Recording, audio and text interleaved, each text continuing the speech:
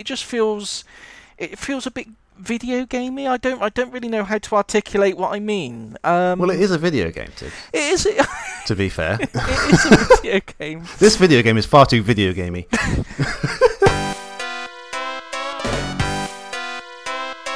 Hello, we're back with Pod 'em Up episode 24. We've got our usual book club entry this month, which is Knuckles Chaotix for the 32X, but we're throwing in some Nintendo action too, as we look at brand new unofficial Nintendo magazine, Ninty Fresh, issue 1.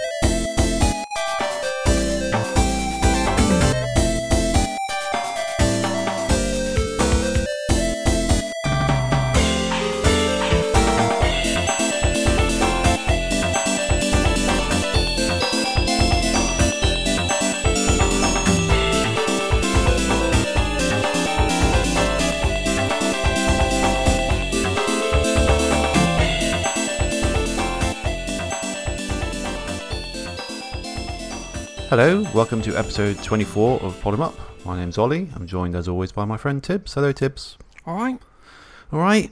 What's been going on? What have you been playing? What have you been doing? Fall Guys. Fall Guys, yes. Great little game. Yeah, I saw a little trailer for it. It's sort of a multiplayer sort of racing thing, but with little guys, isn't it? Yeah, it's like a battle royale. So you've got 60 people, and it's the sort of last man standing.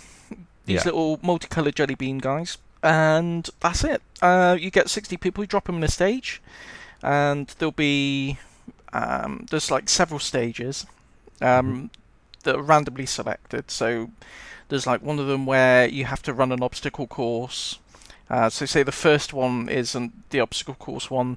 60 of the little jelly bean guys all run down the obstacle course together, and the first 35 qualify and the rest are eliminated. And then the next round it'll be they've got like a round where half the little jelly bean guys have got tails, and the other half have to try and grab the tails, and anyone who hasn't got a tail at the end of the 2-minute time limit, they're eliminated. So then you're down to sort of 20, and there'll be it's just round after round after round until you just get down to one person, and they win. Oh, that's cool. It's really good. It's really good fun. Right. If you get eliminated early, can you watch the rest of the rounds? Yeah, you can spectate and watch the rest, or you can just drop out. And there's not much faff with the game. If from the time you drop out to getting straight back into another game is like 2 or 3 button presses, so you can get straight back into the action quite quick if you want to. Yeah, it's really good. I would say I'm not keen on the. It's got lots of microtransactions. You earn. I can't remember what they kudos, I think they call it in the game, but you earn points for every event that you take part in. And then you can exchange those points to buy costumes for your little guy, or different patterns for him, and colour schemes, things like that. Just it's all cosmetic stuff. But you can buy packs of these kudos points to bolster your inventory and buy some of the more expensive costumes and things. And the costumes are split up as well into sort of top half and bottom half. So if you wanted to get the ninja costume, you have to buy the ninja trousers, and then you have to buy the ninja hat separately. I wouldn't mind if it was a free-to-play game, but if you buy it on Steam, I think it's about 15 quid or 20 quid. If you get it on PlayStation, it's this month's PlayStation Plus game. So cool. if you've got PlayStation Plus, you've got it essentially for free. But after that, you're looking at, I imagine it'll be around the same sort of price point, so about £15 or £20. And I don't really think microtransactions of that kind have any place in a game that's being charged for, really. No, not really. It doesn't really gel with me, that. But it is just cosmetic stuff. So, you're not going to get any competitive advantage by buying anything. I think that's the only way. If you have to do microtransactions, that's the only way to do it, really. You can't really block off actual content, I wouldn't have thought, if you're charging from the game in the first place, I would rather they just went free to play with it, though. If that's the way they're going to do it. Because it's obviously, based on how popular it's been online and the fact that the servers, I'm still getting the occasional server error now. It's almost a week since it was launched, I think. So it's obviously, it's popular. Yeah. It's doing well. Yeah. I can understand if they weren't sure if it was going to be a hit or not, and they needed to recoup the cost of development and things like that. I would say as soon as they've recouped the cost of development, if they made it free to play, it would be a much better proposition, I think. But yeah. Other than that, I also played Carrion. Have you seen that? No, I haven't. I don't think so. You're anyway, a big mound of pulsating flesh with tentacles. Nice. Yeah, it's lovely. It's beautiful. It's actually really well animated. I've heard it being described as a reverse horror game. So you're basically playing the monster, and you have to attack all the humans and escape this facility that you've been contained in. It's not clear whether you're meant to be an alien or a genetic experiment or something like that. All you are is like a big mound of meat, and you sprout some tentacles, and you can, waggle the tentacles about, move some switches, and you have to find different containment units hidden around the facility, and every time you find one, you can absorb the little fleshy innards, and you're granted more skills. Oh. And as you go on, you can get defensive skills where you can make yourself sprout spikes to make yourself invulnerable. You can get a shield. You can increase your strength. So you can bash down doors, and it's got kind of a Metroidvania type feel to it. So you'll be going back and forward across the map to, once you unlock an ability to get through a certain area, you'll have to navigate back to that and, do that kind of thing. It's very short. It's a very short little game. About 4.5 hours to do, I think. But good. Yeah, really enjoyable. All kind of old school pixel art style. Okay. But superbly animated. Really, really impressive animation, especially on the tentacle creature. Right, cool. What's that on then? That is on. I think it's on. I think it's on everything. I played it on Switch. It's definitely on PC. I would assume it's on the other consoles as well, but definitely Switch and PC. Sounds like a really interesting idea. It is. It's a really interesting idea. And what's really cool as well, I hope more companies do this. I pre-ordered it from, I can't remember where it was. Limited Run Games are doing it, and I think it was Special Reserve Games are doing it as well. I think I ordered it from Special Reserve Games, and when you place your pre-order for that, you get a download code as well, so you can play it before so you don't have to wait for your physical copy to arrive. Okay, that's cool. So you get both. 6 months. So you get both. Oh, that's a good idea. That's a really good idea.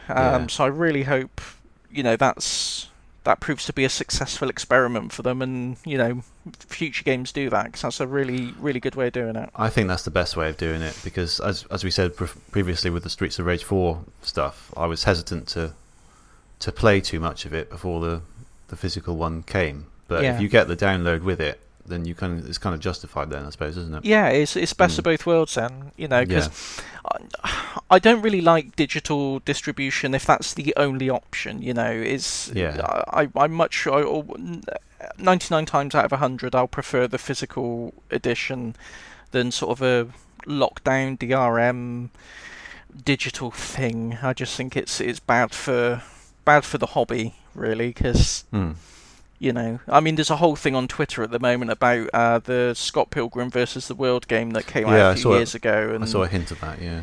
Yeah, so you can't buy it now. If you wanted to buy it and you didn't get it then, there's no official legal way of you getting that game anymore. Exactly. And that's a really bad thing for the hobby. So having it split across both ways, so you get the physical thing and you get a digital download included. I'm all for that.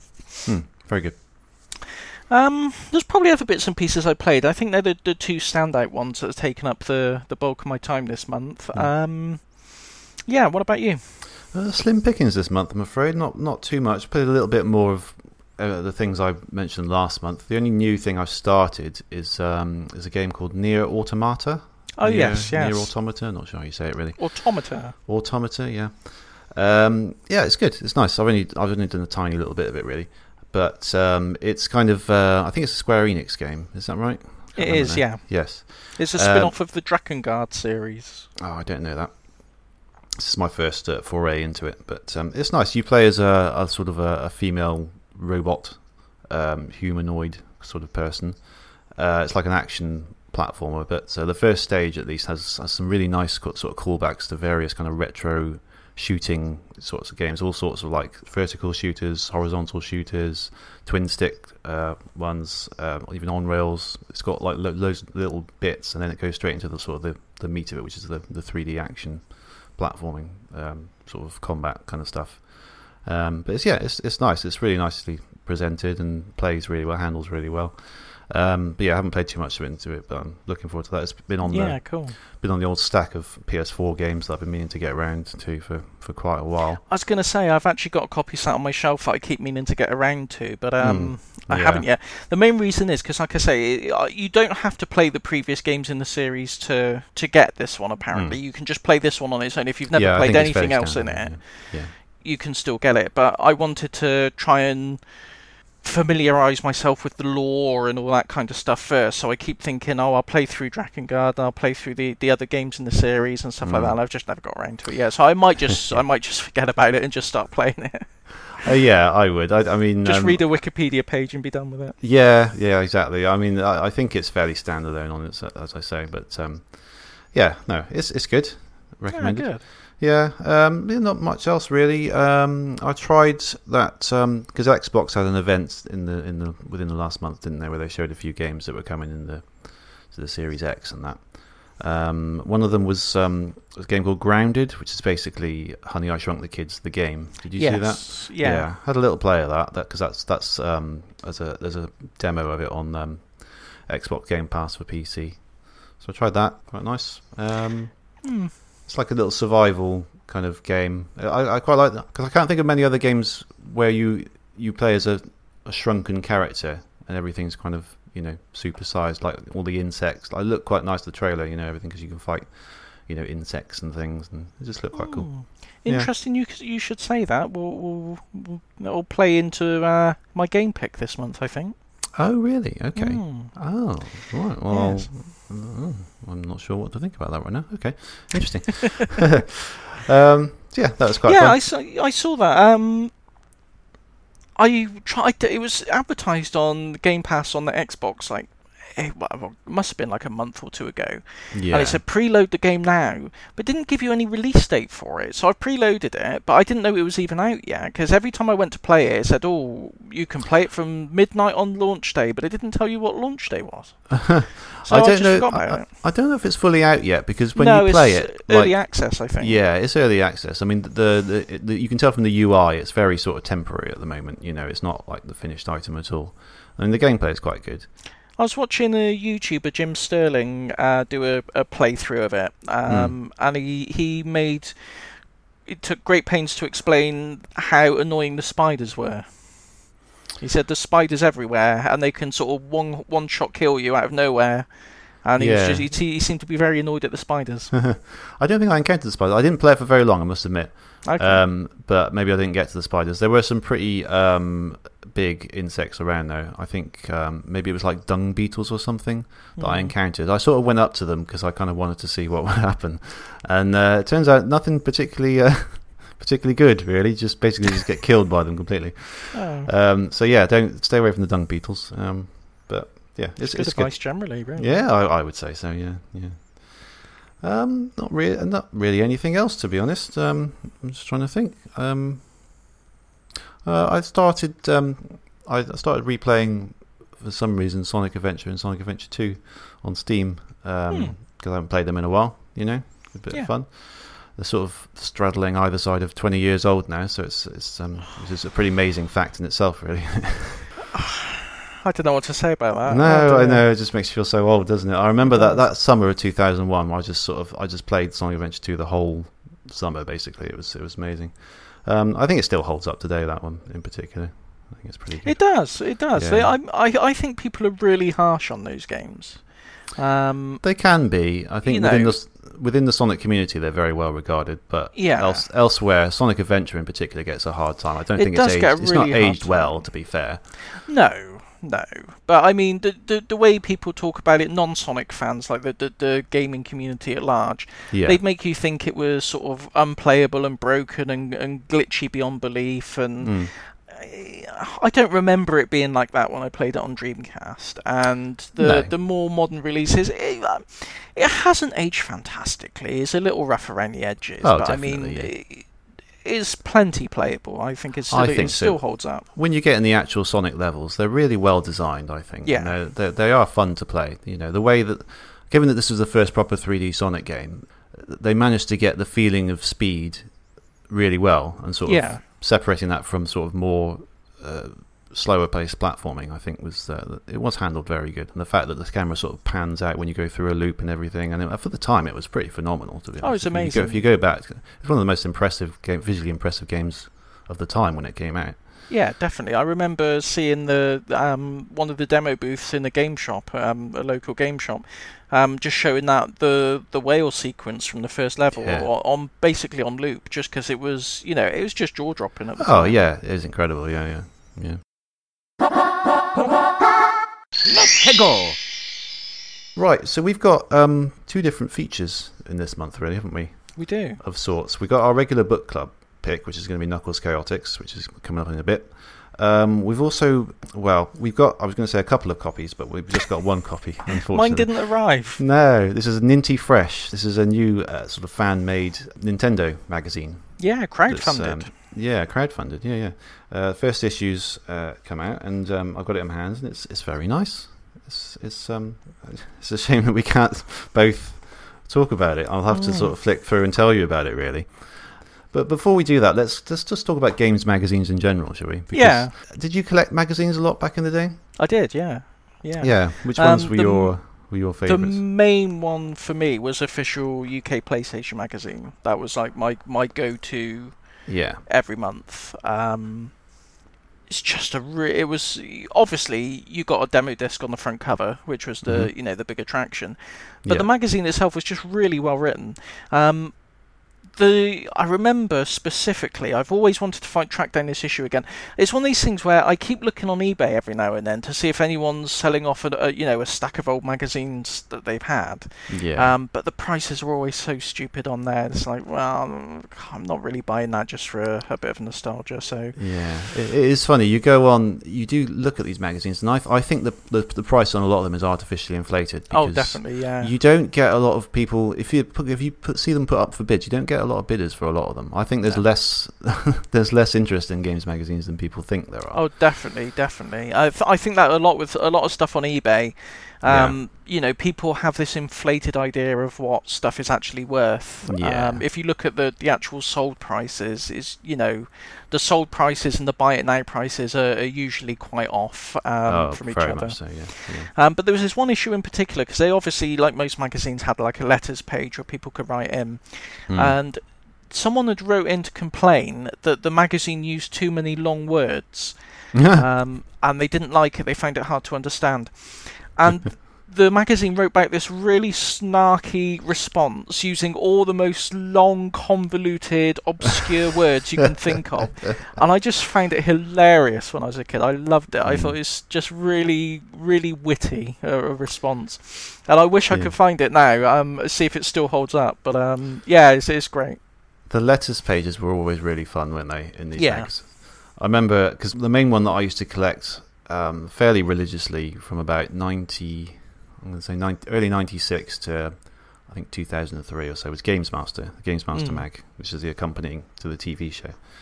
I remember I once attempted to write into that, and thank God they didn't print it, because it's just thinking about what I put in there was just so cringe now. It was something... What did you write? It was something about Croc, the game. Yeah. And it was something about... this was the time... This is PlayStation and Saturn, and it was something about my anger that they were focusing more on the PlayStation version than the Saturn version. And it was just... And I remember my dad picking up the letter because I asked him to send it, and he sort of read it, and he thought, "Are you sure you want to send it?" It's just typical sort of idiot teenage kind of anger. That's great. The kind you get on teenage trolls on the internet these days. But thank God they didn't print it, because the Saturn version of Croc has got a glitch where if you put the disc in and turn the console on, it boots without him having a head. Really? The only way you can boot it so it works properly is to boot the Saturn, go to the CD player, put the disc in, and then load it that way, and it'll work fine. But if you just load it as a normal disc, he loads without a head. Oh, right. I didn't know that. See, I never even owned Croc. I don't know why I was so angry about it, because I didn't even have it. And I've played it for like 2 seconds on an emulator and didn't like it. So I don't know. I don't know why I was so angry. Yeah, I think it was just sort of general.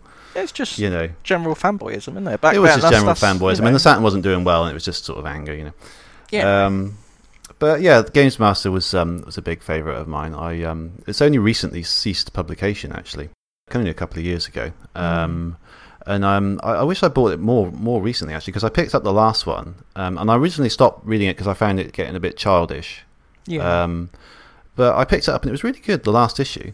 And I thought, I wish I'd picked this up more, because more recently they put it in the thing that magazines do sometimes, where they can seal the whole magazine in a cardboard kind of sleeve. Yeah. So you can't penetrate it. Can't read it in the shop. And it's a bad idea, I think, because...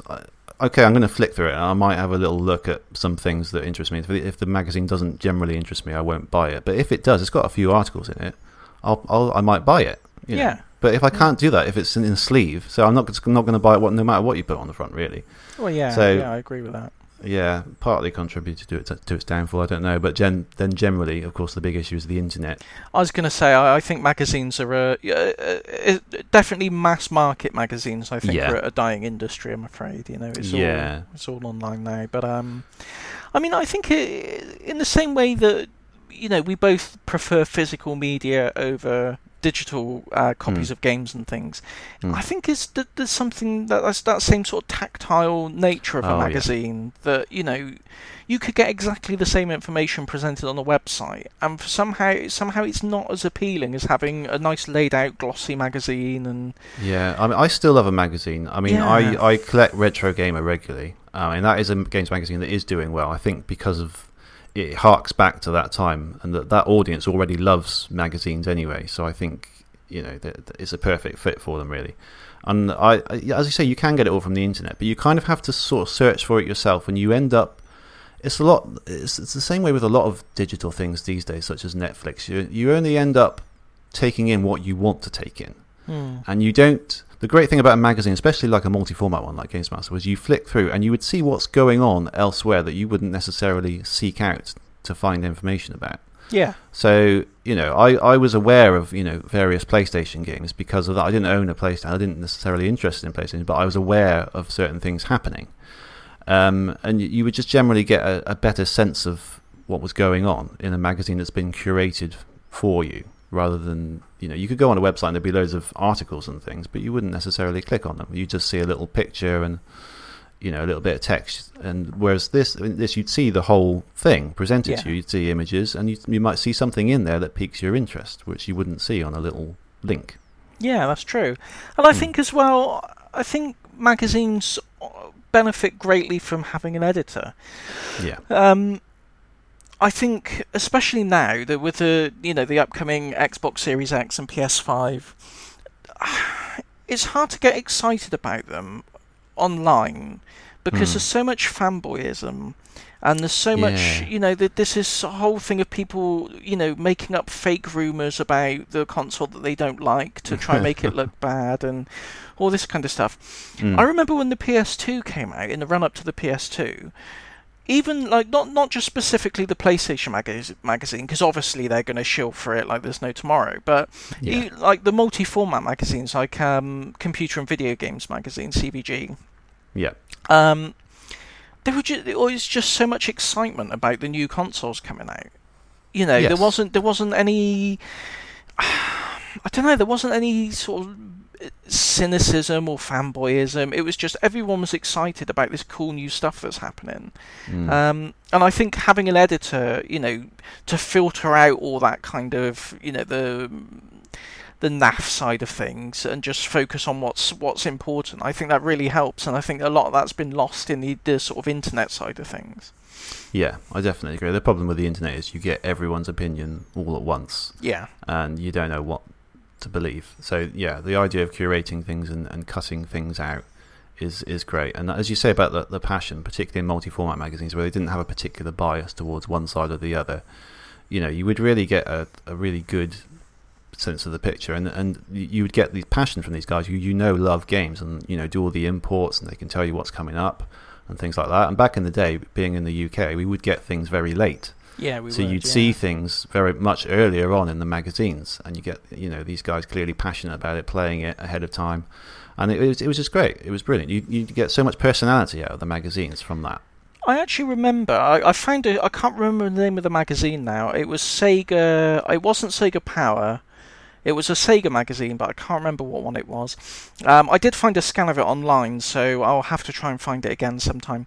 But it was in the run-up to Sonic 2 being released, and all they had so far was a screenshot of Emerald Hill Zone with the little corkscrew section in Emerald Hill. And it was a very low-res screenshot, and that's all they had. And basically, they didn't have anything to report on other than that. So they did this sort of 2-page article with all these screenshots and things of what they imagined Sonic 2 will feature. And as a kid, I thought it was really fascinating. They had like a screen. They'd mocked it up. It all looked really sort of kind of legit. And they postulated that you'd be able to collect rings and then trade them in for different power-up shoes. You'd have shoes that could make you stick to walls, and shoes that would make you fly, and shoes that make you, go underwater, and all these kind of things. And they'd mocked up like different special stages, and and like you say, it's just the passion of it. They were obviously so excited about this game that they just had a brainstorm session of things they'd like to see. And not even that being enough, they then gone ahead and mocked it all up in like proper looking screenshots and things. They'd obviously got really carried away with it, but it's I love that kind of thing. As a kid, I found it really engaging. That would be amazing to see now, looking back on it, wouldn't it? Yeah. That's very good. It's they're sort of a time capsule as well in that sense, aren't they? Oh, you get a sense of the excitement from there that you wouldn't necessarily get from a sort of a snapshot of the internet or whatever, because it would be, it's harder to track all that down. But yeah, that's lovely, isn't it? It's really good. Yeah, it's really good. I would definitely try and, if I can find the name of the magazine and the scan of the magazine, I'll post it on the Twitter feed so people can check it out, because it's really cool. Yeah. There's a section in there, they did a review of Splatterhouse 2. And one of the guys really loved it, and one of the other reviewers got a real bee in his bonnet about the fact there's a level where you chainsaw the demon babies. And he was like, I think this is going way too far. This is no, I don't like this at all. It's just really interesting to see the attitudes towards games as well at the time. It's it's fascinating. Yeah, it's great. Computer and Video Games magazine fooled me at least 3 times, maybe at least 2 times, possibly more, because I was an idiot kid, with their annual April Fool's joke. The first one that they fooled me on was a screenshot of Sonic the Hedgehog, Lara Croft, Mario, and something like that in a football game, like FIFA 97 or whatever the football game was at the time. And they made it up like it was going to be like a hidden all-stars team with all the great video game characters all on this football team. I bought it hook, line and sinker, and I would not hear from anyone that it was fake. I thought, no, there's a screenshot. It's there. I know. In your mind back then, it was impossible to like fake a screenshot. Yeah, surely that the camera was it, doesn't lie. You know? Yeah. And the other one, being, a teenage gentleman that I was, they did a Nude Raider hoax for Tomb Raider 2, where you had to make Lara jump up and down on the bed in Lara's home to the rhythm of Never Ever by All Saints. I fucking believed it. I think I remember that one, yeah. I believed it. Did you? Mm. Yeah. I think all the teenage boys believed it. Yeah. Yeah. The amount once that came out, the amount of people trying to do that must have been. Oh, it's insane. But I feel like every year they got me hook, line, and sinker, and I just didn't learn. What an idiot. But yes, hopefully Ninty Fresh won't be pulling anything quite as heinous as that. No. So let's hear it. Let's find out. Like? Yeah. So it's got a lovely cover. Mario. It's all sort of unofficially drawn and everything, but it's really nice. Mario running away from Bowser, jumping up to a question mark block with some various Mario things around, Goombas, coins, etc. Bullet bill, very nice. You open the cover, you get a little welcome message from the editor-in-chief. Contents page, and then an editorial. I had a quick look at this earlier. He's got some various sales figures of some of the Switch games that are quite interesting. The Animal Crossing managed to shift 11.77 million copies in its first 11 days. That's pretty good. Which is pretty good. It's not bad, is it? That's almost as many turnips as I lost. So, yes, that's right. It's good. That's good, yeah. Really pleased for it. Yeah. Listen, I think it was the right place, right time, wasn't it, that game? Oh, yeah, definitely. So 21.03 million Switches sold in the past year, 55.77 million total. Yeah, so it's doing well, the old Switch, isn't it? Yeah, I was going to say, didn't it recently pass the lifetime sales figures of the original NES? That's right, that's what it says here, yeah. So Mario Kart 8 is 24.77 million. I think that's the highest number, which is nuts, really, isn't it? But very popular. Luigi's Mansion 3, 6.3 million. Mario Maker 2, 5.5 million. Smash Brothers 5. And then Breath of the Wild, 4 million. Which is a shame because it's an amazing game. Deserves a bit more than that. I'm quite shocked to hear All-Star Fruit Racing hasn't even positioned on that at all. I know. That's a shocker. It says Nintendo stated that 82% of total revenue was first party, which is very high, isn't it? Really, it is. Yeah. I mean, there's two sides to that. One, Nintendo games generally the most expensive games on there, but in terms of all the sort of indie games and everything, quite a lot of people have bought games on the Switch because you can play it portably rather than on PS4 or the definitely. We've discussed that before, haven't we? Where how some games just feel more like Switch games, even if they're multi-platform, they just feel like they'd be better on Switch. Oh yeah. So, but it's an interesting figure. 82% is huge, isn't it? It shows that people buy Nintendo for Nintendo games, really, don't they? At the end of the day. Definitely, yeah. I certainly do. But yeah, it's a good little read. So there's got an article. Basically, they talk a lot about official Nintendo magazine in this because it's sort of an unofficial continuation, a spiritual successor, if you will, to the official Nintendo magazine, which I used to get every now and then. And they're saying that finished in 2014. And they're mentioning how many is it? 10 of the biggest things that has happened in the intervening years. So number one, cool. Do you want to guess any of these? Let's make it into a game.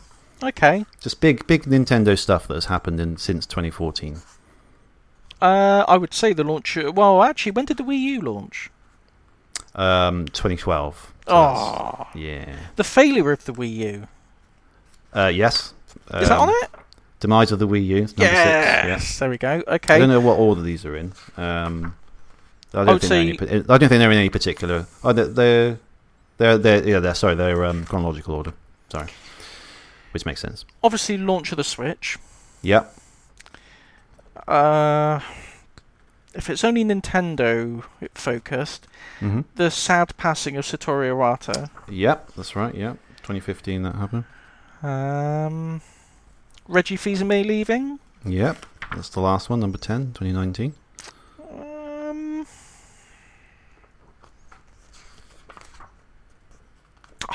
I don't know. What else? Okay, so you've got the launch of Amiibos in 2014. Oh yeah. The new Nintendo 3DS, which is just the last model of 3DS, wasn't it? So I mean, it's just they made loads of those. So it's not that big. NES and SNES Classic Minis. Oh, of course, that's pretty big. Yeah, it's pretty big. Their foray into mobile gaming. I mean, not personally for me, but big, significant Nintendo news. I was going to say, I suppose it's a significant change of strategy for Nintendo. But the first time you could play Nintendo games really on anything other than Nintendo system, I guess. Properly, not officially, but properly. Yeah, and I was going to say there's those hideous Zelda games and Mario Hotel, but the first sort of mainstream proper attempt. I guess. Yeah. What else we got here? That one. Star Fox 2 makes an appearance on the SNES Mini. Nintendo Labo. Yeah, that's it. Oh yeah, I forgot about Labo. Yeah, that Labo seems to sort of slip away, didn't it? Really? Yeah, it does. Yeah. It's quite good. I had a little go because my nieces had it, and I had a little go on it. It was quite nice actually. There's a little motorbike thing where you sort of build a. It looks like really good fun. I would have a lot of fun with it. I think what put me off at the time was it was a bit expensive. I think it was like £70 for the robot set and something that I just I couldn't afford it for a bit of cardboard. It's a lot of people. It got a lot of stick, but it's not necessarily for everyone. It's really for families in particular and kids, I think. And now that since when did that come out? That was 2018. And my daughter might quite enjoy that now. Perhaps I'll see if I can get something like that. So I never even thought about that. But yeah, that was a nice little article. Yeah. There's a feedback section, a letters section. Good. Of course, yeah. It's nothing like particularly amusing or sort of. It's only issue 1 though, isn't it? It is only issue 1. To be fair, they haven't had a chance to see anything yet. But it's mostly people saying what. How much they love Nintendo and how much they love the idea of the mag, I think. Yeah. Nothing like my letter to Games Master, unfortunately. Nothing that cringy. They've got an interview with Tim Street, who was the editor of the first official Nintendo magazine in the UK from 2002 to its closure in 2005. I have read most of this. I haven't read a lot of the reviews, but I've read almost all of the articles, and that's fairly interesting. That goes on for a couple of pages. Then their main article, which I think perhaps goes on a little bit too long, as it takes up about a quarter of the whole mag. I mean, it's 35 years of Super Mario, and it focuses on the Super Mario Brothers series, so all the 2D games and all the 3D games, but not the spin-offs like Mario Kart and all the rest. But it sort of dedicates a double page actually, to each one, essentially. Or each sort of group of ones. So you've got Mario 1, Mario 2, both versions of Mario 2, the Lost Levels one and the sort of the reskinned, what was it? Doki Doki Panic one. Doki Doki Panic. Yeah, and you've got Mario Brothers 3, Super Mario World, Super Mario Land 1 and 2, which we've done on the podcast, Mario 64, Mario Sunshine, the new Super Mario Brothers games, Galaxy 1 and 2, the 3D Land and World, and Mario Maker and Mario Odyssey. So there's quite a few pages. There's 20 pages there, and it's good. It's good, well written. But I would say it takes up a fairly big chunk of the old content. It's a big anniversary, though, isn't it? 35. It is a big anniversary. It should certainly be the biggest article in it because I mean, with a Nintendo mag, what else would you have? What else would you feature in your first issue other than something Mario related? That's true, it certainly makes sense. But yeah, they're all well written and everything. It's similar to if you read Retro Gamer, it's similar to sort of in style to the sort of articles they will have in there. These sort of retrospective articles. They cover each game in a fair few paragraphs. It's quite nicely done. Does a magazine, when you say sort of nicely written, would you say the magazine's got kind of its own own kind of voice, or is it like a collection of like different writers have their own different styles? Is there like a unifying style that seems to sort of permeate the magazine? Because I know some magazines like we said, Computer and Video Games, Games Master, Official PlayStation. Yeah. You could think of the magazine as a whole, really. You could think of it's got a very standard style that goes throughout the magazine. It's not like a collection of essays from different writers. Is it that kind of thing, or is it everyone bringing their own kind of flavour to it? I think it's fairly uniform, I would say. I think different writers are writing it. Well, obviously they are, because you can't. It's difficult to write a whole magazine by yourself. But they're fairly uniform, I would say. Okay, cool. But here and there you do get little little nuggets of people's particular experiences, I think. It's nice. It's good. Yeah, actually. good. It's hard to take exactly when there's so many words in front of you, and you have to sort of remember what you've read already. Oh yeah, definitely. Yeah. But yeah, so there's that. Oh, and they cover the new Lego Mario stuff that's coming out as well. So then you go into the reviews. It's mostly sort of I'll list them out actually, and I'll give you their scores as well. So Burnout Paradise Remastered's first up. That gets 80%. Your favourite 51 Worldwide Games comes in at 85%. Beautiful. I love that. Men of culture, I can tell. Men of culture, yeah, absolutely. BioShock the Collection, that's 85% as well.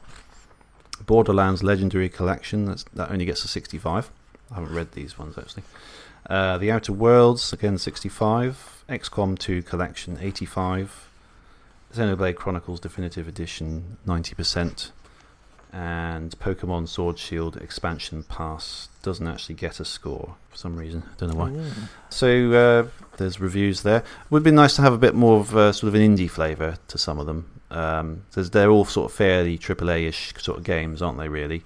Yeah. Would be nice to have a few indies in there. So sort of, just a range of... Because you can get some very small Switch games on there, so it'd be nice to have a few of those, maybe. It just depends on what they had available and what they were playing and stuff like that, so... Yeah, and then we go into the final part of the mag, which is called Refresh, and it's retrospectives and analysis for vintage Nintendo content and much more. So they've got specifically retro articles in here. So they cover Super Mario World, which is odd because they've already talked a lot about Mario, so I'd have thought that they should put something else in there. But there you go. Wind Waker, which is a great game. 35 years of Happy NES article, and there's a nice fun and games section at the end, which I will come to in a minute. But yeah, so there's a few articles there. Again, they've gone into Super Mario World in quite a bit of detail. I mean, it's worth an article, but given that they've had a huge Mario section already, I would have thought maybe something else, Metroid, Star Fox, something like that. Don't know. Wind Waker is a very good article. I enjoyed that, given how much I enjoyed the game. The NES one's quite good. It's written by, I think, someone who has put together a NES encyclopedia, Chris Scullion. I think it just gives a brief summary of the NES and a few of the unusual suspects, some games that you may not have played that are available on the Switch online, including Blaster Master, Shadow of the Ninja, River City Ransom, Wrecking Crew, Zelda 2, Star Soldier, that kind of thing. That's cool. Yeah, it's nice. And then the fun and games section. Here we go. So we've got a Spot the Difference. We've got a word search. We've got a What's That Game, in which various box arts are blurred out. I love it. That's yeah, lovely. Very, very nice. And you've even got a Where's Wally style, Where's Luigi thing. Which is very good. Now, this is something you don't get in other games magazines, so I like the effort they've got in. Yeah, I love that. Especially because Nintendo is quite family friendly, so the kids I think will enjoy this. Spoiler alert: Waluigi is on the top right hand page, and for some reason he's dressed as Princess Daisy. So there you go. Now, there's the quiz here. Perhaps it's a Super Mario quiz. I thought perhaps I could, test you on your Super Mario knowledge. What do you think? Oh gosh, here we go. Yeah, all right then, let's do it. It is pretty. I had a look at it about an hour ago. It is pretty difficult, actually. This is where we lose what little credibility we have with our listeners. Yeah, from the Nintendo massive. Okay, so some of them are easy. Some they do get very tricky there. So There's 12 questions. So Mario made his first ever appearance in Donkey Kong, but under a different name. What was he called? Jumpman. Yeah, there are multiple choices, but I figured you'd know that. How many power stars can be discovered in Super Mario 64? Oh. So 110, 115, 120, or 125? 125. Is the incorrect answer. It's 120. That's what I meant, yeah. Yeah, no. Yeah, I only played about half of that, so I know. I was going to say I'm not a sort of completionist, you know. No, I never go for get every single star, get every single whatever. So yeah, my fault there. Okay, next one. Let's do it. Mario can become Mega Mario in only one of these games. Which is it? Any inkling before I give you the answer? I would say Mega Mario. Mega Mario. That's the big chunky one. Yeah. New Super Mario Brothers DS. Yeah, that's correct. It just says New Super Mario Brothers. So any of the new family. Yeah, that's right. Which is the correct name for the level in which Mario discovers a sunken ship in Super Mario 64? Sunken Treasure, Jolly Roger Bay, Into the Depths, or Pirate Cavern? I want to say Jolly Roger Bay. You'd be correct. Good. So you've got 3 correct so far out of 4. It's not bad. No, it's not bad. All of these Mario power-ups, except one, appear in Super Mario Galaxy 1 and 2. Which power-up only appears in the sequel? Spring Mario, Bee Mario, Fire Mario, or Cloud Mario? Cloud Mario. That's correct, yeah. Which of these caps does not exist in Super Mario 64? Wing Cap, Ice Cap, Metal Cap, or Vanish Cap? Vanish Cap. No, it's the Ice Cap. Oh. That was a guess. I didn't know. That was, I guessed that as well. Yeah. Who is the tallest member of the Broodals in Super Mario Odyssey? Can you name any of the Broodals to start with? I can't name any of them. I've forgotten they had names, to be honest. No, well, they're Topper, Harriet, Spewart, and Rango. Any idea? Not really. I never really liked them. They reminded me of rabbits too much. Yeah. I'll go with Harriet. No, it's Rango. Oh. I know. I thought maybe Topper because because he's top hat. Top, I don't know, yeah. but no, apparently not. No, it's Rango. Which colour of Koopa Trooper is able to move faster than the others in Super Mario World? Green, red, blue, or yellow? Red. No, blue. Yep, blue. Yep. Which of these zones, you should get this because we played this game, which of these zones does not exist in Super Mario Land 2 6 Golden Coins? The Macro Zone, the Pumpkin Zone, the Tree Zone, or the Mechanical Zone? Pumpkin Zone. No, that's in there. It's the Mechanical Zone. Oh, we weren't paying close enough attention. Which Mario transformation in Super Mario Bros. 3 includes the ability for Mario to briefly turn into a statue? Tanuki Mario, Raccoon Mario, Hammer Mario, or Invincible Mario? Invincible Mario. That's what I thought, but it's Tanuki Mario. What? I'm thinking about it. I think that's right. Yeah, I seem to remember. Are you sure? Tanuki Mario. That's his little flappy tail. Yeah. I don't know Mario 3 very well, I must admit. Oh, neither do I. Evidently. You want to have a quick Google to be sure? But it says 10A. Yeah, Tanuki Mario. Unless there's a misprint. Statue. Oh yeah. Yeah, I thought I seem to remember a Tanuki Mario being statued, but I don't know. How do you get to turn into a stone statue? Press down on the D-pad at the same time as B, but be warned that it can only be held for 5 seconds. Wow. Okay. There you go. You learn something new every day. How many seconds? This is question 11 of 12. How many seconds are added to the clock if Yoshi eats green berries in Super Mario World? 20. Very. 20. Yes. Well done. Very good. I had no idea about that. Which of these enemies in Super Mario Odyssey cannot be captured with Cappy? Cheep Cheep, Sherm, Kombu, or Uproot? Kombu. Yeah. Well done. I had no idea who any of these were. What's Kombu? No idea. You know? Oh, okay. No idea. I know Uproot. Uproot is the one. That's the little spiky plants. Right. Cheep Cheep are the fish. Yeah. What was the other one? Sherm and Kombu. Sherm is...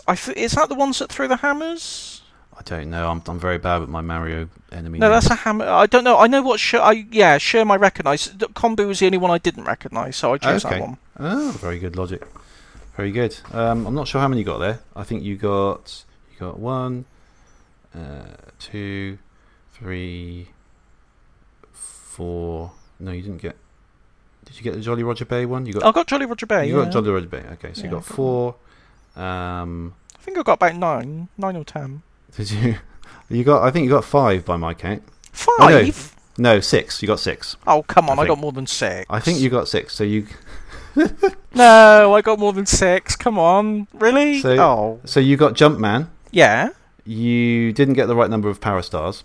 No. Okay, fair enough. You got New Super Mario Brothers. Yeah. You got Jolly Roger Bay. Roger Bay. You got Cloud Mario. So that's 4 Cloud so Mario. far. You didn't get Ice Cap.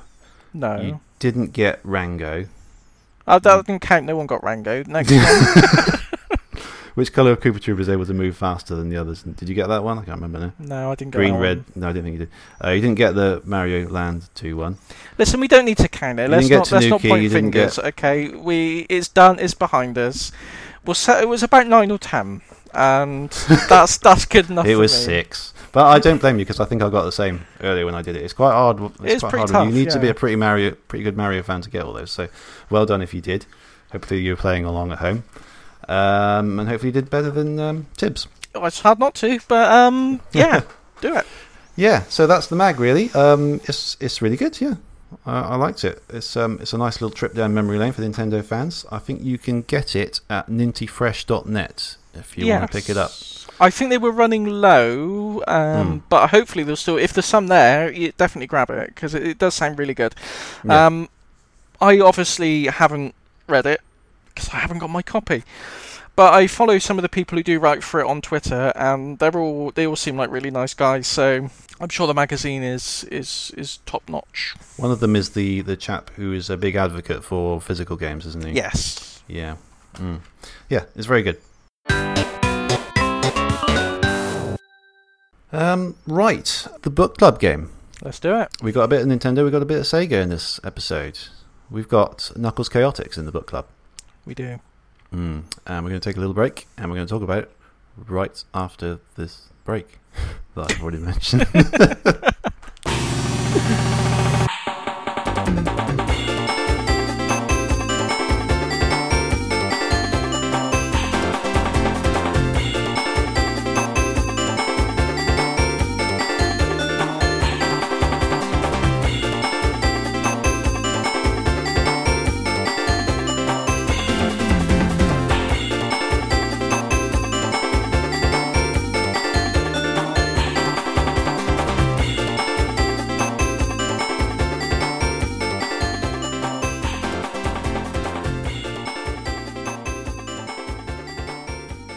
Welcome back.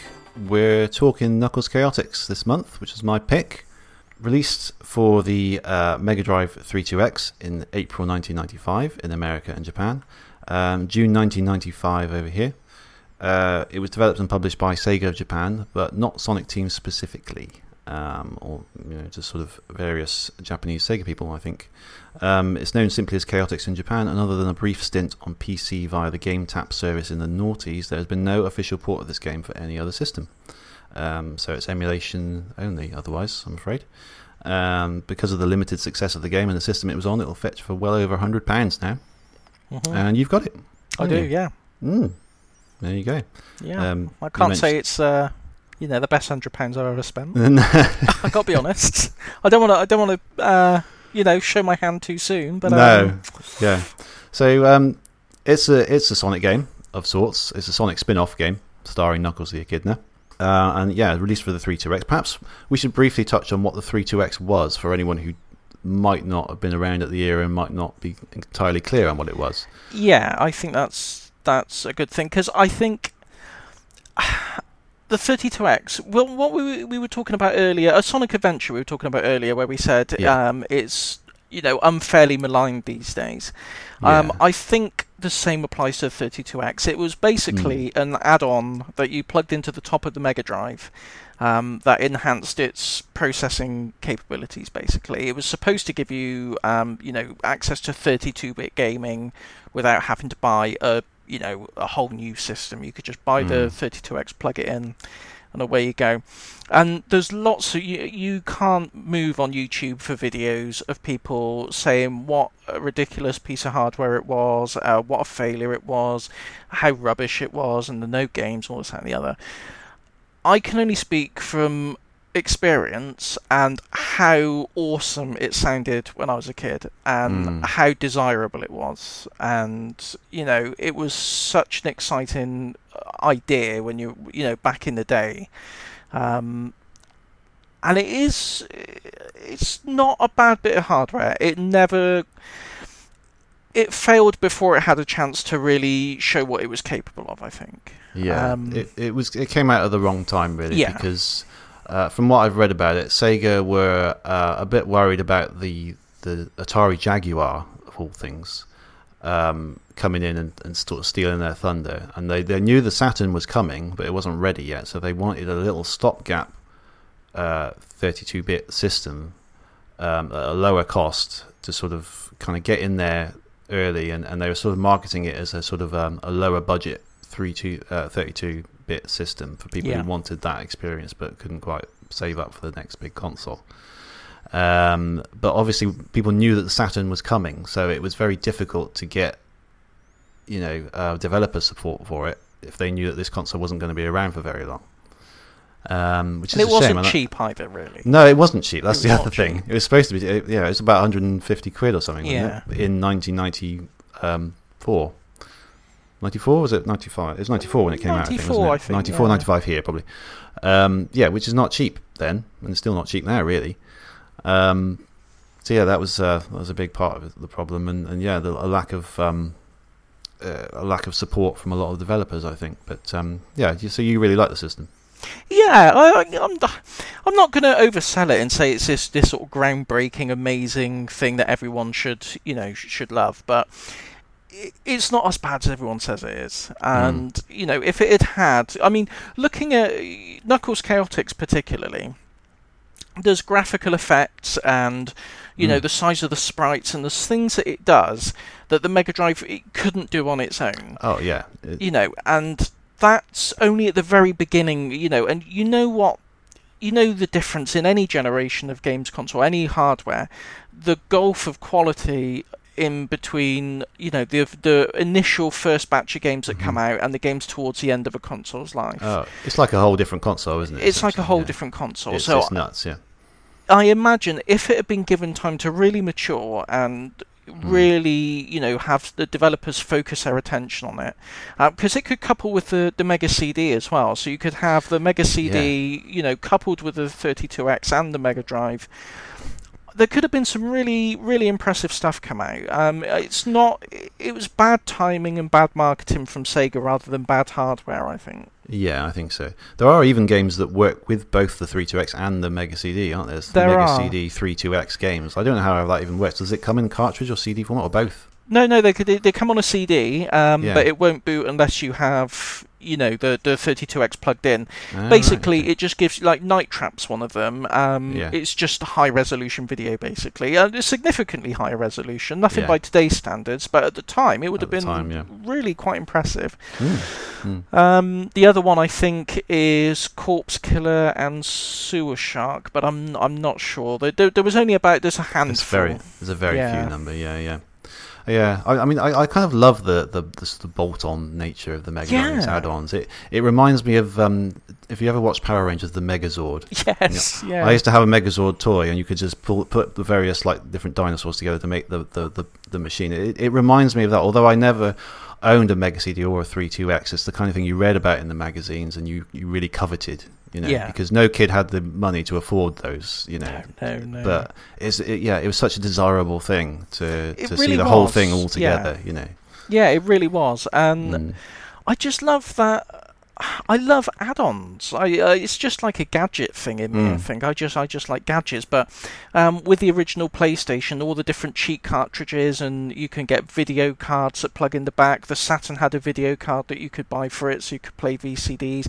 I just love all these sort of expansions. The idea that you can do so much more than just the base.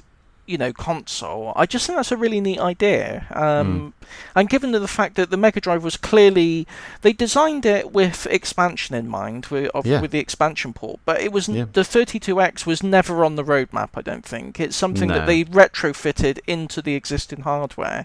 It's just a really neat piece of engineering. It's just really, it's fantastic. I can't say the same for some of the games, but the hardware. Give it a little kiss. Yeah. I'd love to own one. There's not many of them around, so they're quite expensive, aren't they? But they are.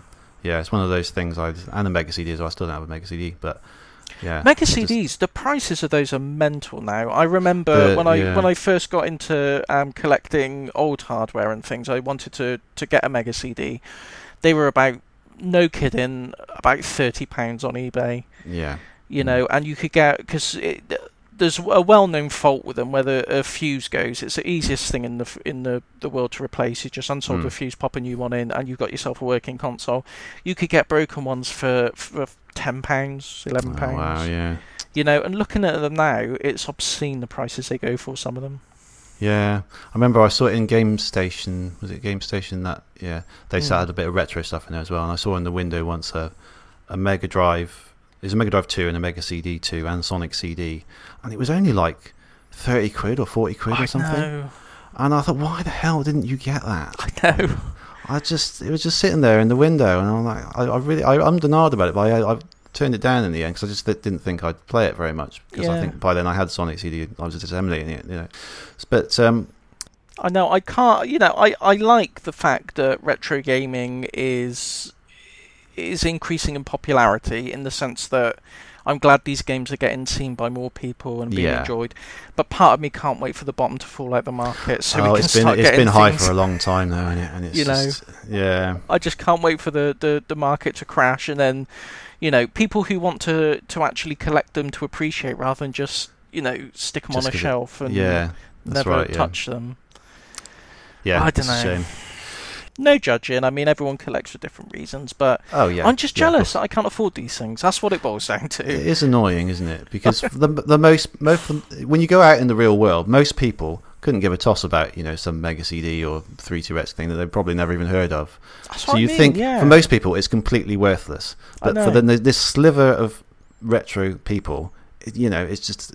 There's enough of them to just create this demand for them that's just, it's mental, isn't it? I was walking home from somewhere once and I saw a Commodore 64 in a skip.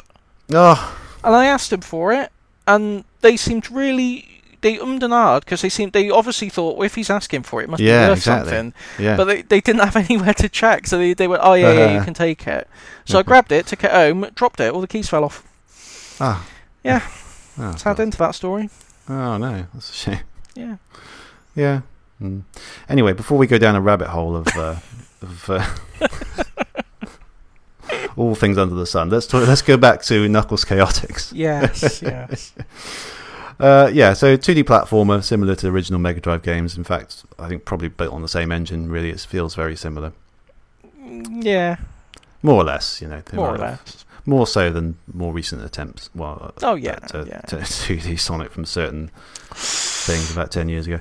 The key difference, whereas in Sonic 2 you would have Tails and Sonic be completely separate entities, here two characters are joined at the hip by an elastic band of ring energy, believed to come from a 1994 Mega Drive prototype called Sonic Crackers, in which Sonic and Tails had a very similar mechanic joining together in a stage. I think it's fairly conclusive that's where it comes from. Yeah. Even the music in that demo is in Knuckles Chaotix, and some of the music's the same, and yeah, that's right. Yeah.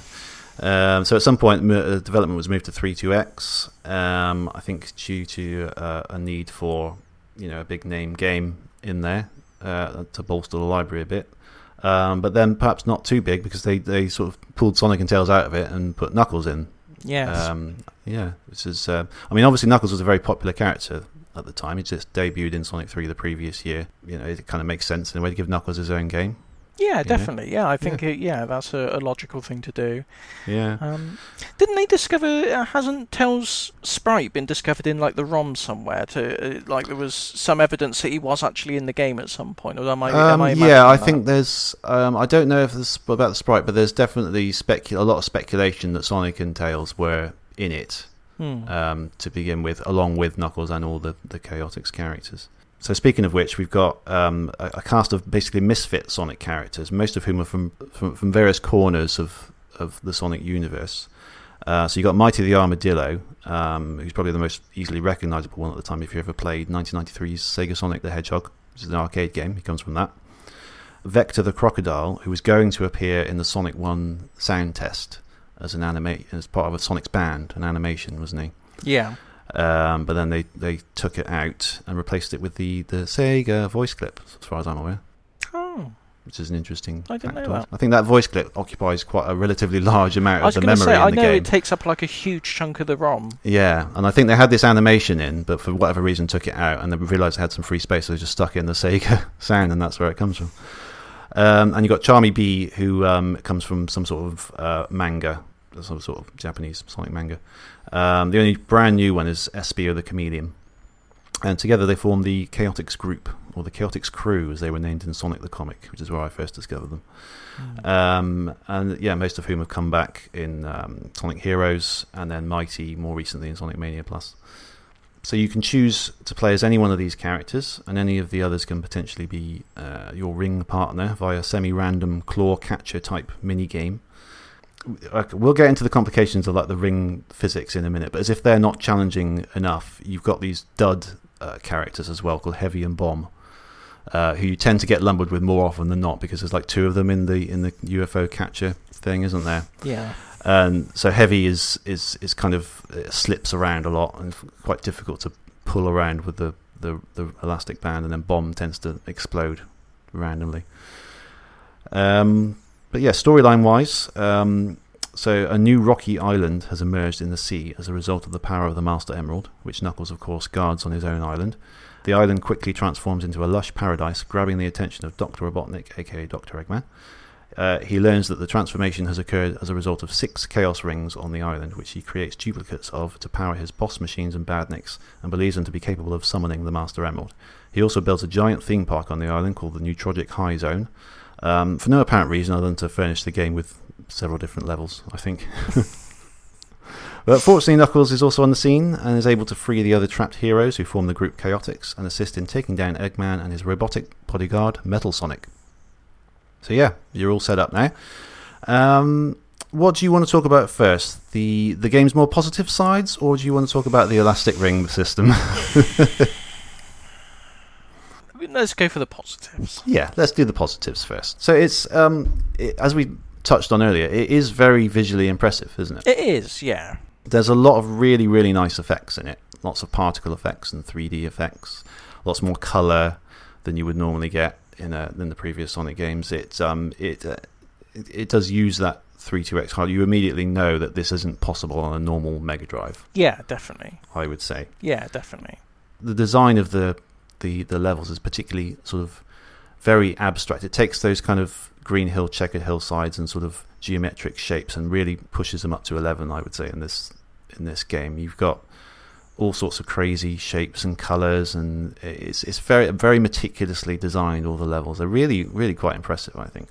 It's funny because most Sonic games fit somewhere on a scale of like abstract, completely crazily abstract, not real at all, on one end, and then very realistic on the other in their environments. And most Sonic games fit somewhere along that line, don't they? And this is completely on the abstract end. I think more so than any other game, I would say. Yeah. The only reason I'm being quiet is because you've chosen a positive spin on what I would the level design, and what you call abstract, I would call hodgepodge. Oh, okay, that's interesting. Yeah, it's not. It just doesn't. It doesn't appeal to me at all. Okay. it's not so much the theming of the levels, like the checkerboard pattern you described for Green Hill. They have different kind of colour schemes and patterns and things like that. It's not that so much. It's more. I don't know. It doesn't seem to. It just feels very arbitrary. It doesn't feel. It doesn't feel like a theme park if it's supposed to be a theme park, and it doesn't feel like a natural. It just doesn't. It just feels. It feels a bit video gamey. I don't really know how to articulate what I mean. Well, it is a video game, Sid. It is. To be fair, it is a video game. This video game is far too video gamey. But no. Like you think of Sonic. Like say Sonic 1 or Sonic 2. They all feel like real places. They all feel like, okay, he's in an underground mine. He's in a metropolis area. He's yes. You know, where are they? What is this thing? I know what you mean. It is quite difficult to pin down the actual themes of the levels. I don't really get what they were going for. I mean, let's touch on them briefly, because there's 5 zones in this, and they all have 5 acts. But the innovative thing is that you play them randomly. So for each zone, you will progress through the acts sequentially, but which zone you play is pretty much random, isn't it? Yeah. So you go in. Each time you play the game, you go through this process. You pick the character if you haven't picked him already, and then you go to this machine and you hit the machine, and it will stop randomly at a level, and then you will go to the next act that you need to play in that level, which I thought was really innovative. Actually, I quite like that. It kind of adds an unknown kind of quantity to the game. I quite like that. But anyway, the levels you've got are first of all, you started on Isolated Island, which is basically a tutorial level, because the mechanics, which we will get to in a minute, are so complicated that it requires a whole tutorial level to kind of go through and make sure you understand them. Yes. And that's pretty much your standard tropical island kind of thing. Then you've got Botanic Base, which is kind of a greenhouse, would you say? I think that's one of the more easily recognisable environments. Speed Slider, which is the most theme parky one, certainly. It's kind of a carnival kind of level, I suppose, and roller coasters, that kind of thing. Marina Madness, which is a marina. And then the last 2 are certainly the most difficult to pin down. You've got Techno Tower and Amazing Arena, and they're both kind of mechanical levels. One of them's more outside, one of them's inside. So I think you can pin them down to sort of types of level, but I know what you mean. When you get in there, there is a lot of crazy stuff going on, isn't there? Yeah. Like I say, it's difficult to really put into words. I'm struggling to explain exactly what I mean, but it just doesn't feel. I don't know. It just doesn't. It just feels very weird. Very nuts. Very nuts. There are elements of Sonic CD are like this as well, aren't they? Yes. Sonic CD is quite psychedelic in that sense, and that's I think it probably takes inspiration from that more than any other, the visual style of that. Yeah, definitely. And I've had the same complaints about Sonic CD as well. It's the same. It's interesting you say that. Yeah, it's that same kind of thing. You get zones like Collision Chaos in Sonic CD that are just. Literally, you cannot say where you are in that zone. That's like probably the most creative one, because it doesn't adhere to any kind of preconceived, and the name doesn't give anything away either. So it's but that's another matter. So I take your point. Yeah, I see what you mean. I think what we can both agree on though is they do come with a great soundtrack. Superb! Yeah, really, very really good. Yeah. It's sort of normal, high quality Sonic stuff. Really, very catchy. Some nice ones in there, particularly Marina Madness and Speed Slider, I would say. Yeah. Good 3D special stages. I love probably my favourite special stages of that era of Sonic. Yeah, because we did. I haven't mentioned this yet, but I did a Twitch broadcast of this, didn't I? Yeah, you did. Which you and our good friend Rick kindly joined in on. I had a good time with that, actually. Yeah, I wasn't sure. I've never been sure what to make of Twitch, but I kind of see the appeal now, because we were sort of. Well, I was able to talk, and you were typing in the message, and it was quite nice to get that sort of dialogue going while playing. It was quite fun. nice. So I played a few levels of it. And you mentioned then that you like the special stages in particular. They're sort of going through a hexagonal tunnel, aren't they? And it does show off the 3DX's capabilities quite well compared to the Mega Drive. Definitely. There's, they're simple polygons, but they kind of work I think, because you go through this tunnel. It's quite impressive for the time, I think. And you've basically got to catch the blue spheres, similar to the Sonic 3 and Knuckles one, but you've got to get a certain number of them. It's kind of a mix between the Sonic 3 and Knuckles and Sonic 2 special stages. Yeah, I was going to say, like Sonic 2. Yeah, they're good fun. I think they feel it. To me, they feel a bit more fair than Sonic 2. Yeah. I always found Sonic 2 a little bit frustrating, especially if you play with Sonic and Tails. Oh yeah, definitely. Famously, it's it's very, very unfair. Yeah. The Sonic 1 special stages, again, you could be doing really well, and then for no apparent reason, it'll just bounce you into one of the gold signs, and then that's it. Yeah. The blue sphere ones from Sonic 3 and Knuckles, they're really good. I got no problem with them. But again, sometimes I don't know. These ones felt like more. They just felt fair. If I messed up on this one, I felt like it was my fault. I messed up. It wasn't just something that I randomly bounced into something. I think. Yeah, exactly. They there was 6 of them because there's 6 Chaos Rings, but I got to the 3rd one and tried. I kept failing on it, but every single time I felt, that's fair. I didn't react to that drop quick enough. Yeah. I didn't get enough blue spheres. I ran out of time, that kind of thing. So yeah, you're right. They are good. They are fair. Got no problems with them really. Yeah, they're very good. Yeah. That's where my list of positives end. I don't know about you. That's about the same. 2 of your positives were my negatives. Yeah, exactly. The level layouts, like we discussed. You said you like the innovative random selection of the stages. I didn't like that. Really? Yeah, okay. I didn't like that. Yeah. Why not? I have interest. I don't know. I just find it annoying. I mean, generally, I would prefer, if I had to choose one or the other for all Sonic games, I would prefer the linear route. But as a side thing, especially for a spin-off game, I thought it was a nice touch. There's no reason to have it as linear. It might as well do that. It probably is just resistance to change on my part. Okay. It really is. It's kind of. I just kept thinking. I don't know if it's not broke, don't fix it. What's wrong with Zone 1, 2, 3 or Zone 1, 2? It's me. It's not the game. It's me. But I didn't like it. Yeah, I do have another positive. They all have 4 different times a day. Which is quite good. That is quite good, yeah. The game progresses. You do a couple of levels in the morning and then a couple of levels in the afternoon and evening and night. And each level has a palette for those times a day. Yeah. So it does mix up because there are only 5 levels, there's 5 acts, and the gameplay in particular does get a bit samey. There is that at least to sort of visually change it up a little nice. bit. Yeah, I wish if there had been a full-on Sonic game on 32X, I would have loved to have seen that implemented, like Green Hill at sunset, or that would have been really nice. So that is a good positive. I wish they'd do it more. Yeah, they really haven't done it very much at all. Sonic 06 was going to have it originally, but they binned it in the end.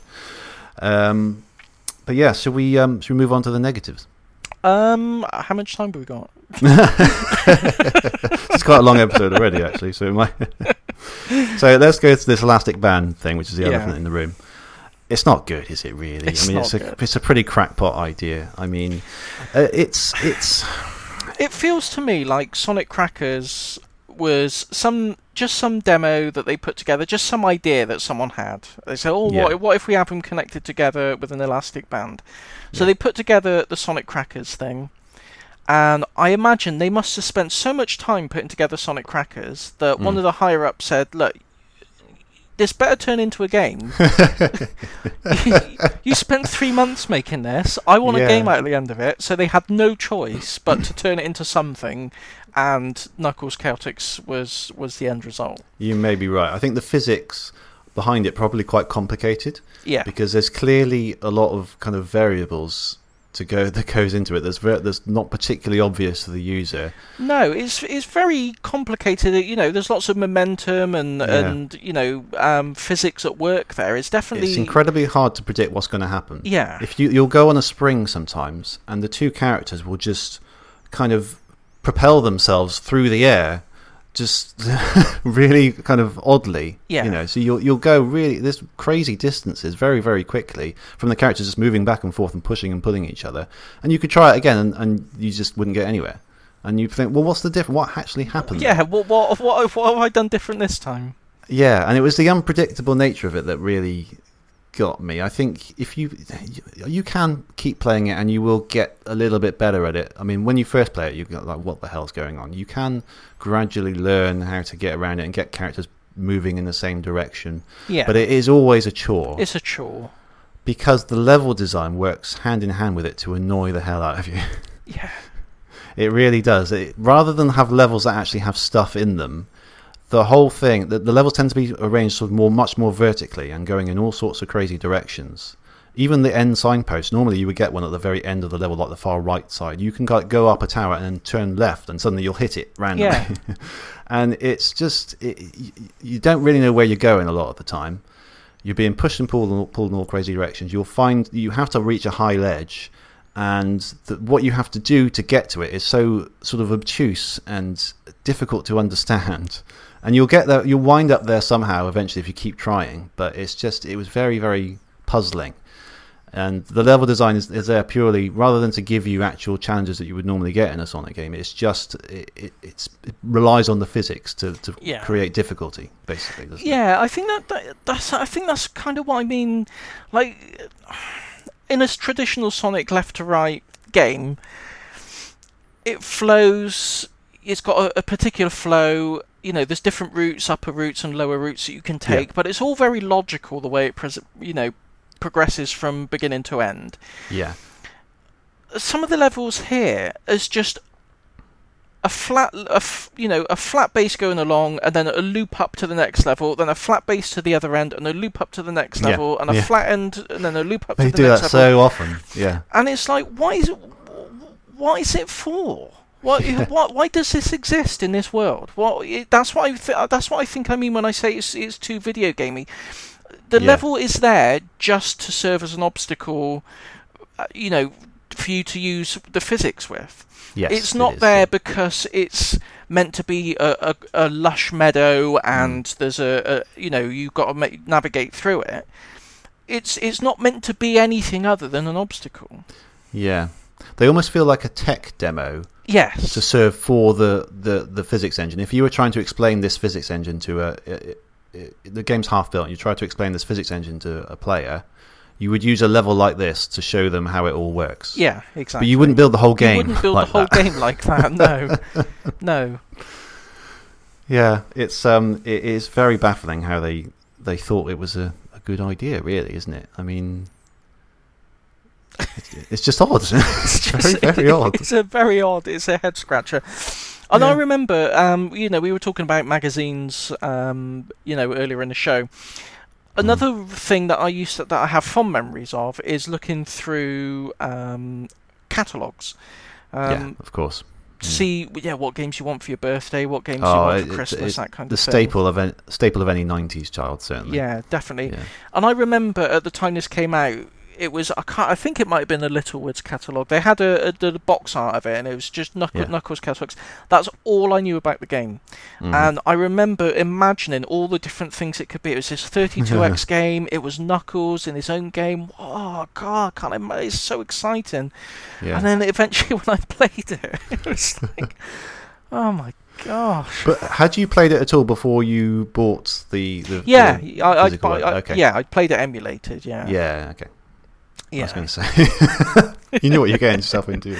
Oh, I knew what I was getting myself into. Okay, I thought I'd give it. I thought maybe I'd been a bit hasty with it. I'll sit down and play it properly as it was meant to be. Yeah.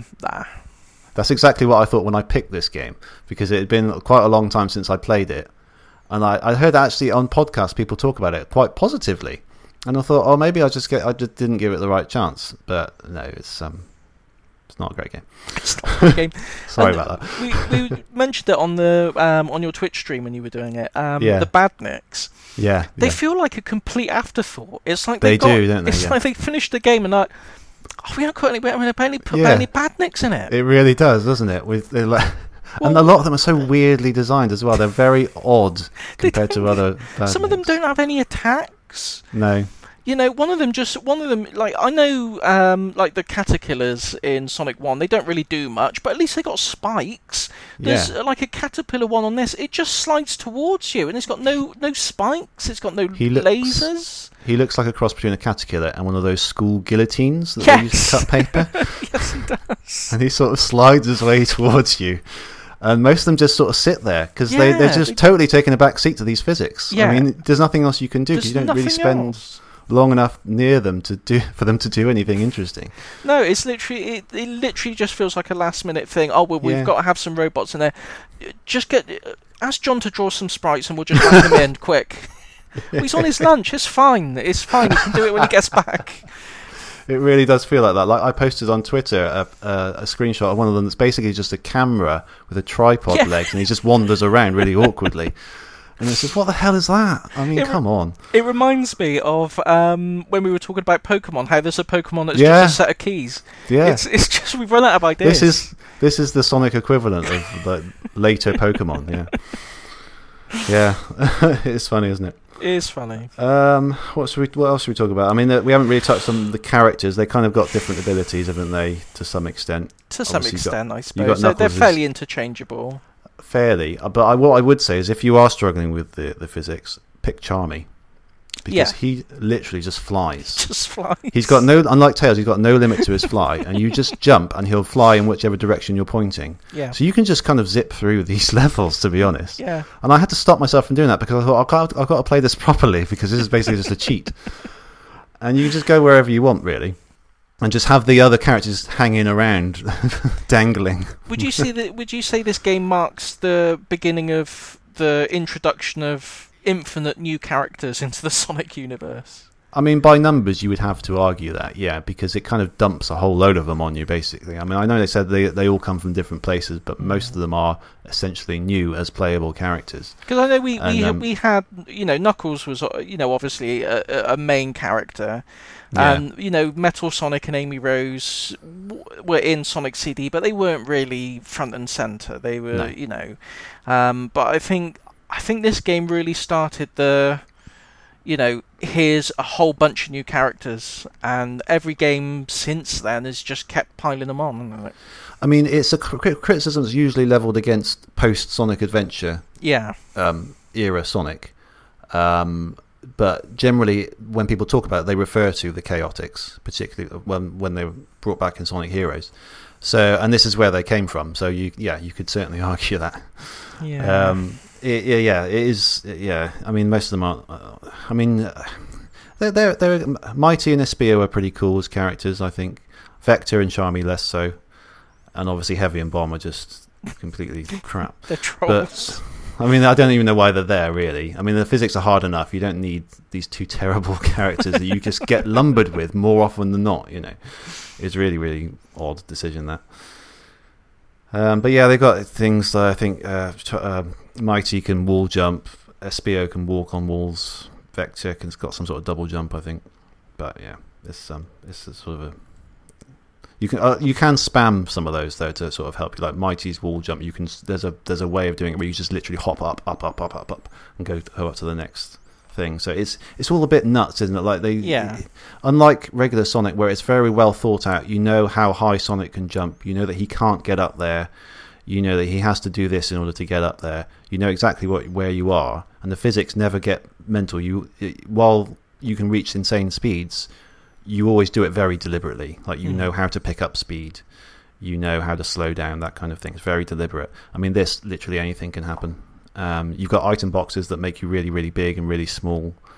You've got that but ring to what end? thing. I know, yeah. I mean, it's weird, isn't it? I mean... especially when you get small, because that's a power down, because you can't even do anything. You just can't jump at all. And the big has the opposite thing. You just jump up really high, and it's all. It feels like they've just thrown it in at the last minute just to add even more complexity to the game. Yeah, or like you were saying, it's just a tech demo to show the sprite scaling of the of the 32X. It does show off those kind of abilities, and quite well. But do you need it? Do you need it? Maybe not. Not really. No. Is it fun? No. Not really. No, not really. No, it's pretty out there as a game. Oh, Amazing Arena has a really annoying feature with the clock.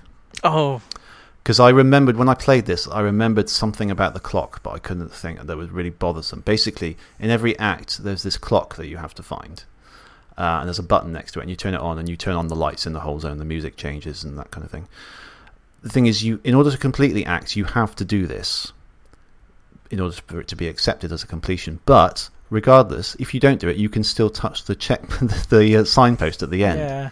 There's no actual mechanism to stop you from going there. It's just that if you do that without touching the button, it'll just say, I can't remember what it says, but it doesn't accept it. It shows you the picture of the clock and saying, try again. I'm like, well, I completed it. I mean, who cares? Yeah, exactly. Yeah, who cares? It's just that's just a bad bit of design, really.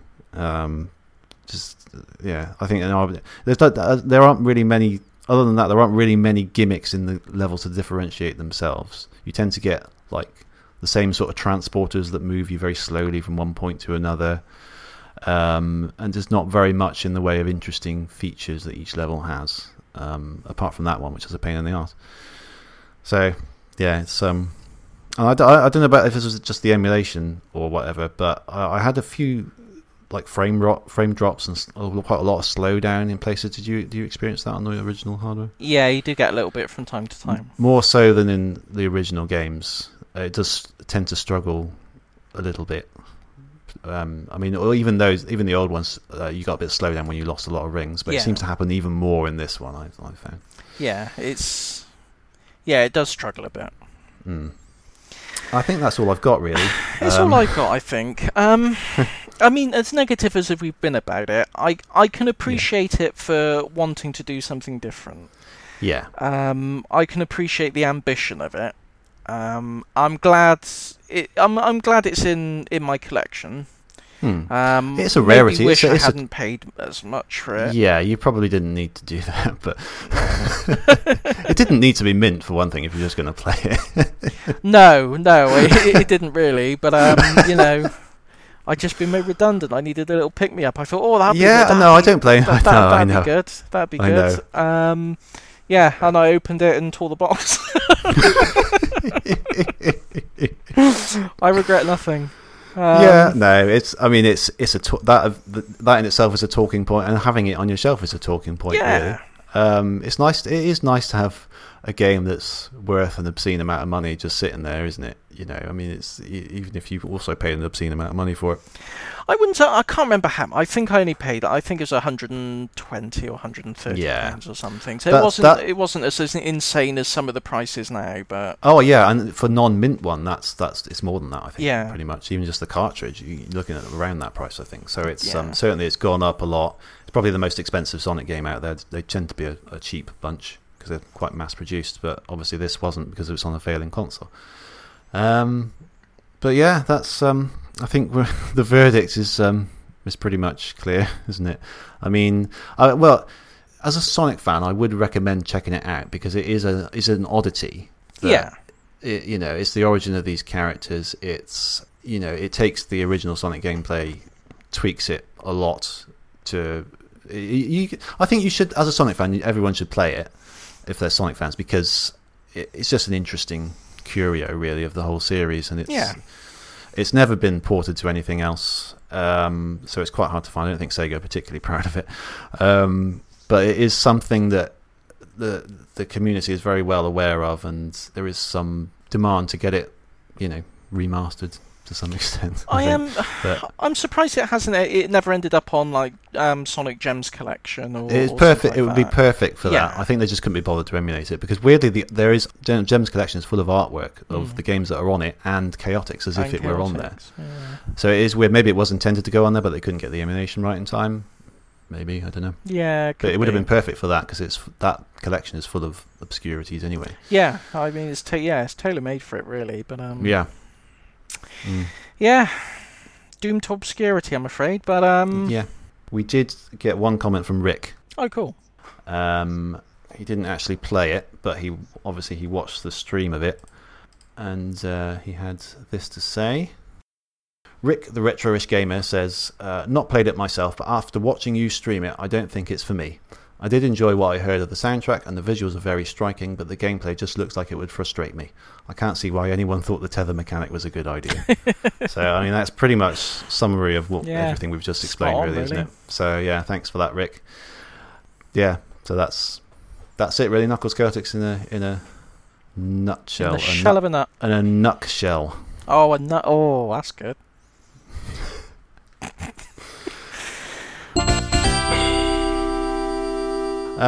Your next book club game is...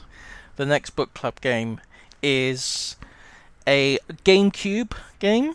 Ooh. And we are going to be playing Chibi Robo. Oh, brilliant. I've always wanted to play this. Cool. That's cool. I think I can emulate this, so that's fine. Because I think it's quite pricey, isn't it? Yes. Yeah. Yeah, that's all right. Have you got it, or are you... No. No. Okay, I think if people want to play along, emulation might be the way to go. I don't know if it ever got like a virtual console release. I doubt it, because they didn't do GameCube, did they? No. No. You could probably play it on a hacked Wii, though. Or yeah, Wii U, you probably could. if you want to do that. Yeah. So yeah, cool. They made a sequel on 3DS, didn't they?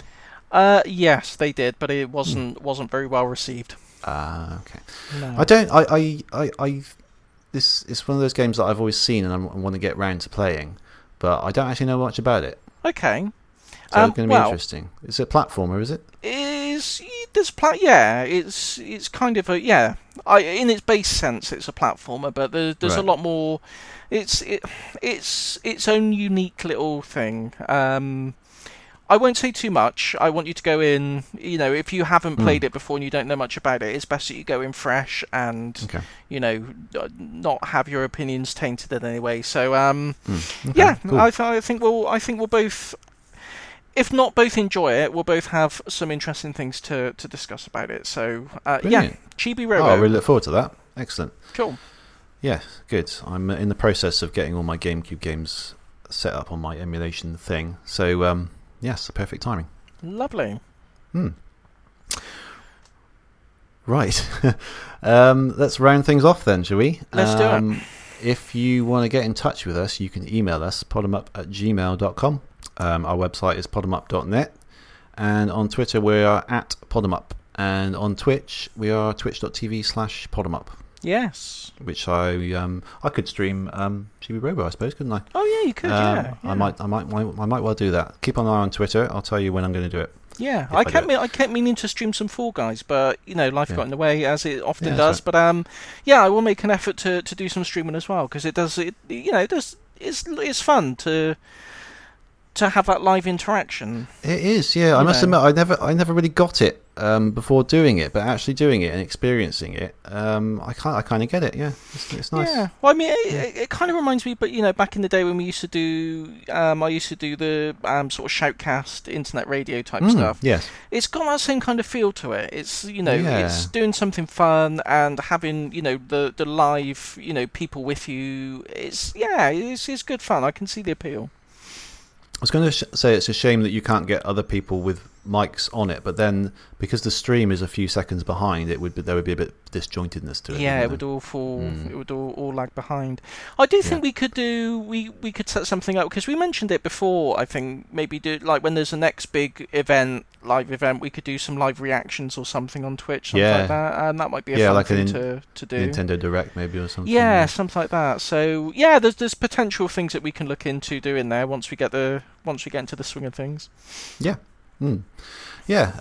So yeah, I think that's everything. Yeah. Please get in touch with us. It would be lovely. In general, just to have a little chat with us. Yeah, on all the above things. Give us ratings on not iTunes, Apple Podcast, whatever it's called now, that kind of thing. Yeah. I don't know if we've had any more since our 5-star and our 1-star. Our 1-star. Have we? I haven't checked.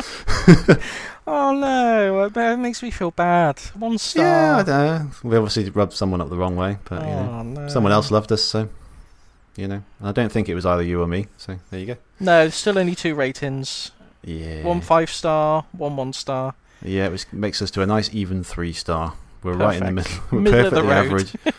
Pod 'em up, your perfectly average podcast. Oh dear. On that note, let's say goodbye. Okay. Goodbye. Goodbye.